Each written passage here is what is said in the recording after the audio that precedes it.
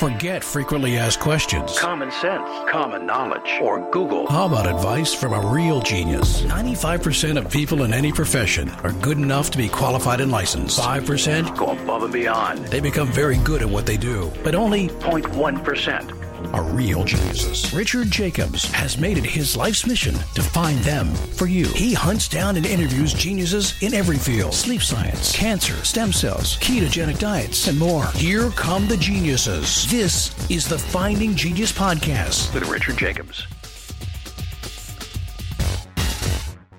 Hello, this is Richard Jacobs with the Finding Genius Podcast. I have Paul Brennan. He's the president, CEO, and director of NervGen Pharma. NERV, NervGen Pharma. And we're going to talk about what they're working on. So I'll ask him about it instead of bungling it myself. Paul, thanks for coming. Thanks very much. Pleased to be chatting with you. Yeah, tell me, what's the product that NervGen has you want to discuss? Yeah, sure. So we're doing research on nerve damage. So anytime that there's damage to a nerve, whether it's as a result of a trauma or a neurodegenerative disease, there are certain things that happen to the system. And we think we have a product that will help in terms of repair when there's nerve damage. So what does nerve damage usually look like when someone has it? What's observed? Yeah, so I mean, it really depends on the type of nerve damage. So a trauma nerve damage is something like a spinal cord injury, a concussion or traumatic brain injury, a stroke. And then in terms of a disease, it's typically the neurodegenerative diseases such as Alzheimer's, multiple sclerosis, ALS. And so the manifestations of those are really quite different depending on whether you've seen a trauma or a disease. But traumas are typically you have loss of motor function, so loss of your control of your muscles, loss of sensory function, loss of autonomic function like loss of bladder control, and sometimes in the case of a stroke, loss of cognitive function, loss of certain abilities to think. And then in the neurodegenerative diseases, you're also having things like loss of motor, like MS. Predominantly seen in terms of loss of motor control. Alzheimer's is a loss of cognitive function. And so what causes these and how they manifest themselves both at a behavioral level and at a microscopic level are quite different. But there is one common component which we're discovering where we focused our research. And that's in each of these cases, when you have damage, you have formation of scar tissue. So in a spinal cord injury, for instance, you get this big glial scar, and that inhibits the repair. And that's where the scar tissue is most commonly known. But you also get scar tissue forming in other conditions, like in a concussion. You have miniature scars forming throughout the brain, depending on where and how you've received the concussion. In MS, when you have MS is a disease where the myelin covering the nerve is attacked by your own immune system. And in result of that attack, you get scars forming around the nerves. In Alzheimer's, everybody's familiar with the story of plaques that form in Alzheimer's, but those plaques also have scar tissue related to them. And in these scars are these chemicals called chondroitin sulfate proteoglycans, or CSPGs. And that's what we're targeting. It turns out that the CSPGs, they're there for a reason. They're there actually to inhibit the extent of the damage. So if the CSPGs don't form, then if you have an injury, for instance, if you have a stroke, and those CSPGs don't form, the damage will be worse over time. Especially, and there's evidence to show that if you inhibit those CSPGs from forming, you get worse damage if that's at the time of the injury. But unfortunately, there's a downside to the CSPGs. They, over time, will inhibit the repair. They inhibit growth. They inhibit plasticity, which is the ability for additional neurons to take on additional function. They inhibit remyelination, and they inhibit a lot of activities at the microscopic level as well. What's your thought? Is to regulate the CSPGs? Exactly. Quite enough of them? So the real idea behind our company was a discovery done by Dr. Jerry Solar at Case Western Reserve, and he was specifically focusing on spinal cord injury. That was his area of interest. But what he discovered that the role of CSPGs in inhibiting growth in the spinal cord, and then he discovered a receptor, the predominant receptor that interacted with the CSPGs that inhibited the neuronal response. And then he also was able to synthesize a peptide that would inhibit the inhibition. So by inhibiting inhibition of growth, you allow growth. And he very elegantly showed that using our compound, he was able to promote growth through the injured tissue, but also a bunch of other positive responses. By inhibiting the receptor, he was able to promote remyelination when the myelin was damaged. He was able to show increased plasticity, improve the ability for the surviving neurons to take on additional function. So it's really quite neat. What we found is that these scar tissues, they're very CSPG rich. We've identified the receptor for these CSPGs, and then we've also found a compound that inhibits the activity of the receptor. So how would you get this to the target site? Is this for just brain inflammation, or where in the body is it amenable to having you insert this substance to regulate? The compound in the studies that we've done, the compound has always been administered as a subcutaneous or an intraperitoneal injection. So just an injection beneath the skin or into the stomach.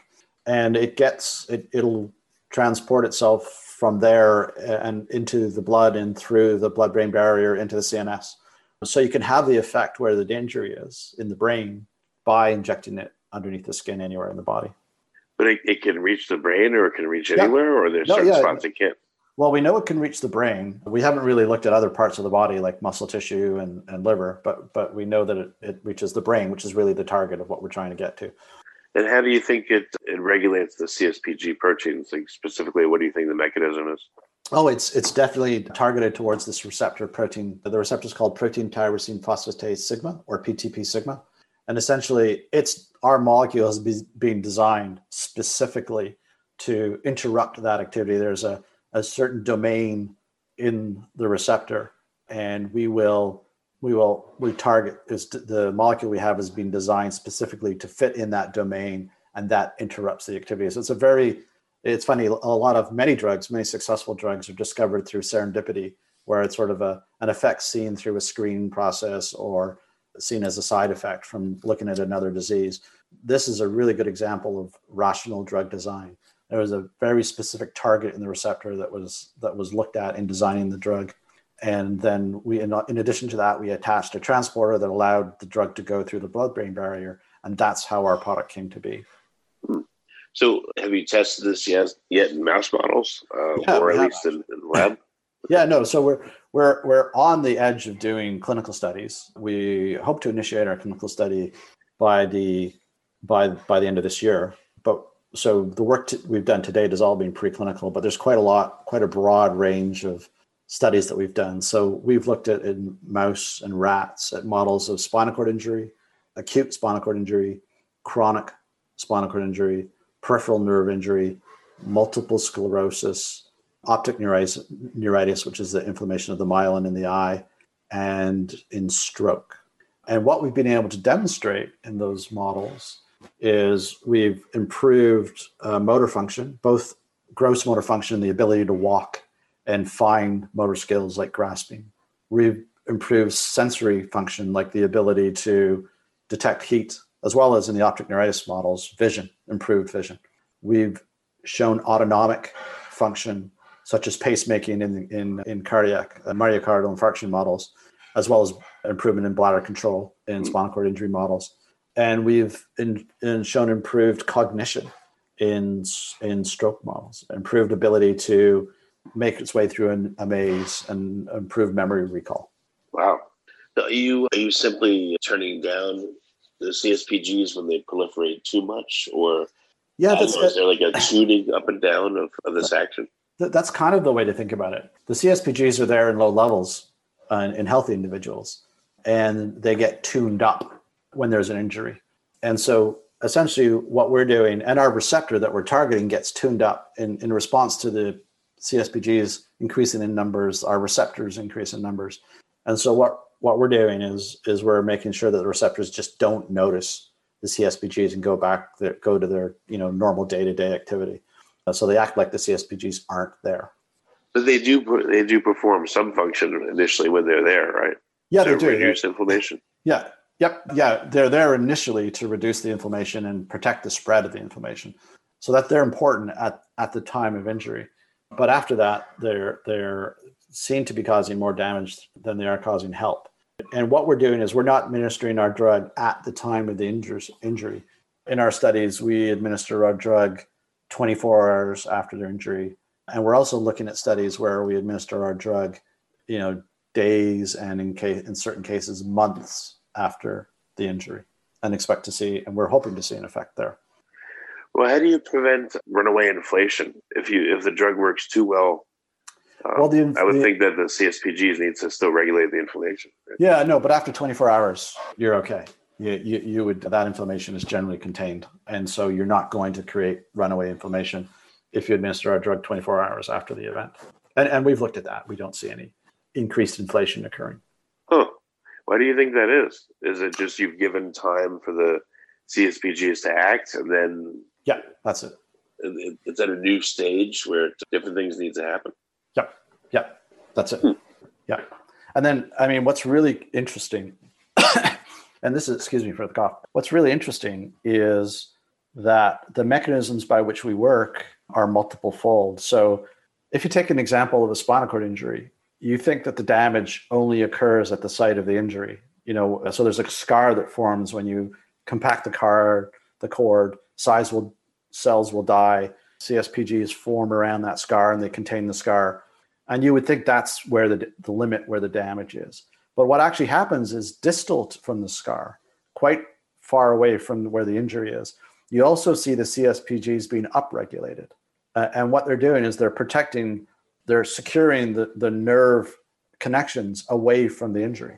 Nobody knows quite why that's occurring, but it does occur. And what it does is it inhibits the plasticity of the system. It inhibits the ability of the surviving neurons to take on the function that the dead neurons are not able to control anymore. So this is really best shown in our studies in stroke. This is a really cool study. What happens is in animals, 24 hours, what we'll do is we'll ligate a blood vessel in the brain, and that causes a stroke. And you can do it at different parts of the brain to see how the response changes. But you can ligate a part of the motor cortex that will control the muscles of your limbs, in this case in a rat in forelimbs. If you ligate the artery on the left side of the brain, it crosses over. Ligate means close off. Close off, yeah. It'll kill that part of the brain. And the motor neurons that go down, they cross over and they control the right side of the body. And the right side of the body will become paralyzed. Now, if you give our drug, what will happen is that, and it's just 24 hours after the injury, that part of the body that's paralyzed will start to regain function. And now, and by the way, currently in terms of stroke, there's no therapies that are effective 6 hours after. There's only one therapy that's approved for stroke called TPA, and it must be administered 6 hours after the stroke. So what we'll see is 24 hours, you'll see if you administer a drug, you get some function. And if you look at what's happening, if you stain the neurons that are going down the cord, you'll see that the neurons from the other side of the cord are reaching out across to the neurons that are no longer controlled by the left side of the brain. And they're starting to interact with those neurons. So what's happening is that the surviving neurons are taking on that additional function. And you can see it because the animal's starting to be able to do movements that they can't do if they're only given placebo. That is called plasticity. That's the ability of the surviving parts of the brain to take on additional function. And so it's pretty cool because in our models, you're seeing the animals will be able to perform functions that they couldn't perform. And you can actually see the staining at a microscopic level. You can see the neurons reaching across the cord and innervating the motor neurons that are no longer controlled. But if you don't administer your drug, what would happen in that exact same injury? Nothing. The animals don't get the reaching across. They're blocked, and they're blocked by the CSPGs. So you don't get the reaching across, and the animals recovers minimal function from the injury. So how do the CSPGs help when they're initially there and in lower concentrations? You said they're reducing inflammation. So what does that look like? Yeah, in lower concentrations, they're not reducing inflammation. In lower concentrations, they're part of they're just part of the extracellular matrix that hold connections in place. So at low levels, they actually have they have a very useful function. It's at the higher levels that they start to become inhibitory, and the higher levels only occur in the extent of an injury. So, and then in other areas like neurodegenerative diseases, they're present at very low levels until that neurodegenerative disease occurs. So in the instance of MS, for instance, when you get the demyelinating events, these CSPGs occur in much higher levels than you would see in a healthy individual. If you like this podcast, please click the link in the description to subscribe and review us on iTunes. So, okay, just to refresh, so when the CSPGs go to high levels, what are they doing? Like, what kind of specific actions are they taking to cause this, to lock in the injury, you could say? Yeah, how they're locking in the injury in the neurodegenerative diseases, nobody's really aware of them because people haven't been studying the CSPGs to a great extent in these it's kind of a new phenomenon. So we know that they increase, and there are studies in humans that will show that the CSPGs increase in Alzheimer's disease, and that increase in CSPGs is correlated with a reduction in cognitive function. But what they're doing normally, why they're there at low levels, other than part of the architecture, their exact function isn't really well known. So that, I think, that leads to the question, well, what happened? Is there a negative effect if you inhibit their function? Because they're there for a reason. If I understand sort of your line of question, which I think is a really good one, what's the natural function of CSPGs beyond containing the site of an injury when there is an injury? And they're there kind of in low levels to hold things in place. And so you might ask, well, do we have potentially a negative effect by inhibiting the interaction with the receptor? And we've done a number of studies to look at that, both sort of in our efficacy studies. We're always looking for side effects, but we also do the standard number of studies that you do as you're developing a drug to look for side effects. And we're really not seeing anything at a neural level that's surprising us. We're not seeing untoward effects at all. So it seems that our interaction is only working when the CSPGs are upregulated, and then that's a good thing in terms of these disease models. Well, have you looked at an advanced wound or an advanced lesion and looked for the presence of the CSGs, and they're part of the structure? I mean, if at low levels they're structural, perhaps at high levels they're wound healing structural. They have like kind of the same function, but they do it maybe in a different way. Not so much wound healing as protective. They limit the extent of the damage, but there are other cells there are actual cells that are involved in wound healing. In the brain, they're called microglia, and it's the microglia that are predominantly involved in the healing. But the CSPGs will interact with the microglia will detect the CSPGs, and they'll have certain behaviors in presence of CSPGs. But it's really, think of the CSPGs as a structural element rather than an active element. And they just help form that barrier and contain the extent of the injury. How long do you administer the protocol for in order for it to be effective? Does it have to be administered forever, or you do it and then stop? Yeah, no, it depends on the disease. So for an injury, for a trauma, we'd see it's a defined period. And we think it's going to be probably, in our initial studies, we'll be administering the drug for 3 months, once a day for 3 months. And, my guess is it's going to be, so we get really good data in our models, anywhere from 7 weeks to 3 months of administration. And that should be enough. In the neurodegenerative diseases, such as Alzheimer's and multiple sclerosis, it would be probably administered on a chronic basis, because we're not curing the disease. We're just helping reverse the effects of the disease. But I guess you don't know what happens if you administer this long-term to other tissues. The longest we've administered the drug in studies, I guess, is 3 months in sort of pharmacology studies. And that's the longest. Chronic studies, no. Before we did studies in humans, we would make sure we did the right toxicology studies, up to a year before treating any human that long. Wow. Yeah. Yeah, I guess it'd be interesting to see what role it has in other tissues, or if it, will naturally, build up to the highest concentration in the tissues that are needed, and, what will happen over time as it's administered.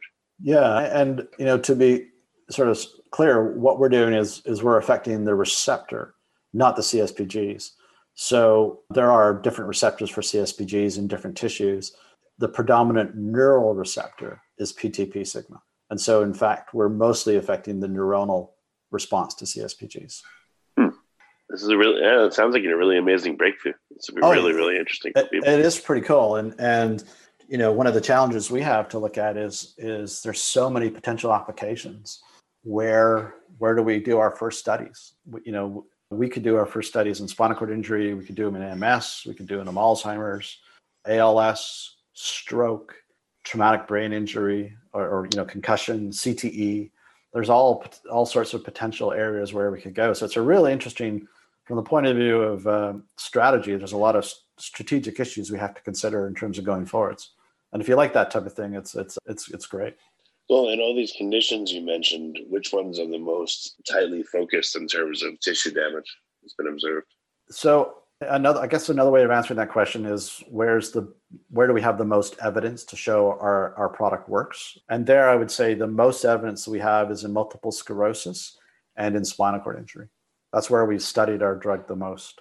But we also have a lot of interesting data in peripheral nerve injury and some really interesting and compelling data in stroke. And then in other areas like Alzheimer's, it's more, we haven't studied our compound, but there's a lot of data around the interaction between our receptor and the CSPGs that are indirect that suggest that we would work. Mm-hmm. So your first, I guess, the next goal now will be to go through a clinical trial with the given application? Well, yeah, it's to go into clinical trial, but our first clinical trial will be in healthy volunteers. And what we're trying to achieve in that trial is, one, we want to know that the product is well tolerated. So we want to see how humans respond to the drug. We think it perform really well, but until you do the study, you don't know. Yeah. And then we also want to confirm that it makes its way into the cerebral spinal fluid, the fluid in the brain in humans. We know that it does in animals. We just want to confirm it does in humans. And by doing that study in healthy volunteers, it means the next studies that we do after that can be in any indication we like. So we can go from that phase 1 study in healthy volunteers and then do a phase 2 study in MS, in spinal cord injury, Alzheimer's, whatever, traumatic brain injury, whatever indication we choose. So, that phase 1 study, we will hopefully start by the end of this year. It looks good, and would read out around this time next year. And then we'd be prepared to start those phase 2 studies at the end of next year. Currently, we've highlighted MS and spinal cord injury as the indications where we'd like to start. But, depending on how the company develops and what additional studies we conduct, we may look at adding additional indications. We'll look at trying to get external funding to fund additional indications. But currently the plan is MS and spinal cord injury as our first 2 clinical indications. Yeah, in addition to the CPSGs and their receptors, are there other proteins or compounds that seem to play a very important role in the same processes? There are other compounds that play a role in damage and other processes that play a role in damage. We're very much focused on this component because it spans across multiple injury types and multiple diseases. Yeah. Well, I hope you guys have as complete a picture as you need, but there's so much work to do. I understand you can't do everything. It's impossible.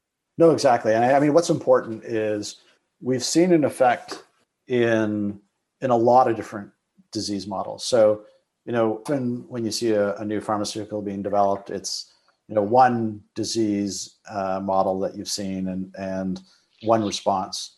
It's really, what I find really encouraging, and having worked in this industry for over 30 years, and somewhat unique, is, we see functional effects, and functional effects are basically translated to clinical benefit. And I said this at the very beginning, but we've seen it in 6 different models, and which is really quite unique. And then we're not just seeing one effect. We're not just seeing motor control. We're seeing motor control. We're seeing sensory control, autonomic control, and cognitive benefit, which is what we've seen and reported most recently in our stroke data. That's really, really encouraging.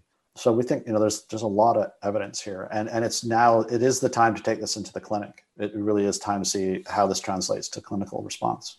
Yeah, no, that's fantastic. Wow. Well, what's the best way for people to follow NervGen and the progress? Yeah, so our website's pretty informative. If you go to nervgen.com, and it's NervGen, we actually have quite a lot of information available there. We have our corporate presentation that's there, which is sort of the latest and greatest in terms of where we are.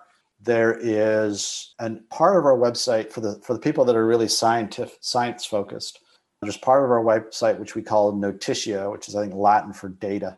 And we've put on that website a lot of the really pertinent publications related to our technology, about CSPGs, about the receptor, about our molecule, and then how our molecule works in different diseases. And we focused on our molecule in MS, Alzheimer's, and spinal cord injury. So there's a lot of information there.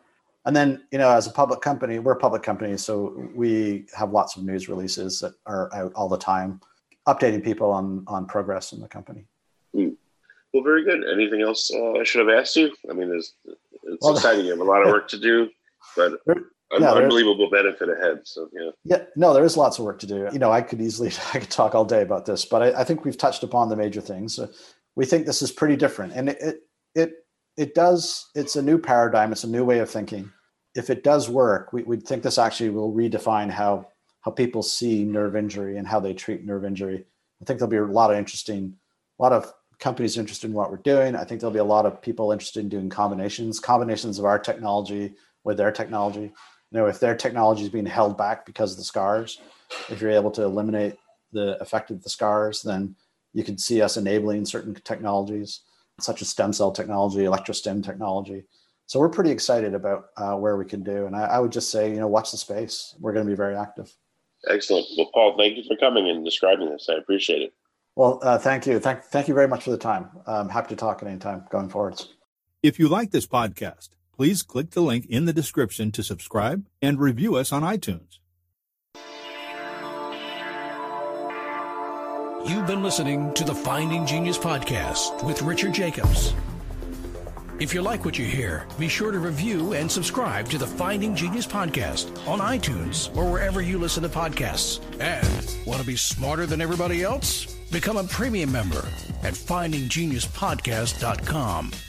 This podcast is for information only. No advice of any kind is being given. Any action you take or don't take as a result of listening is your sole responsibility. Consult professionals when advice is needed.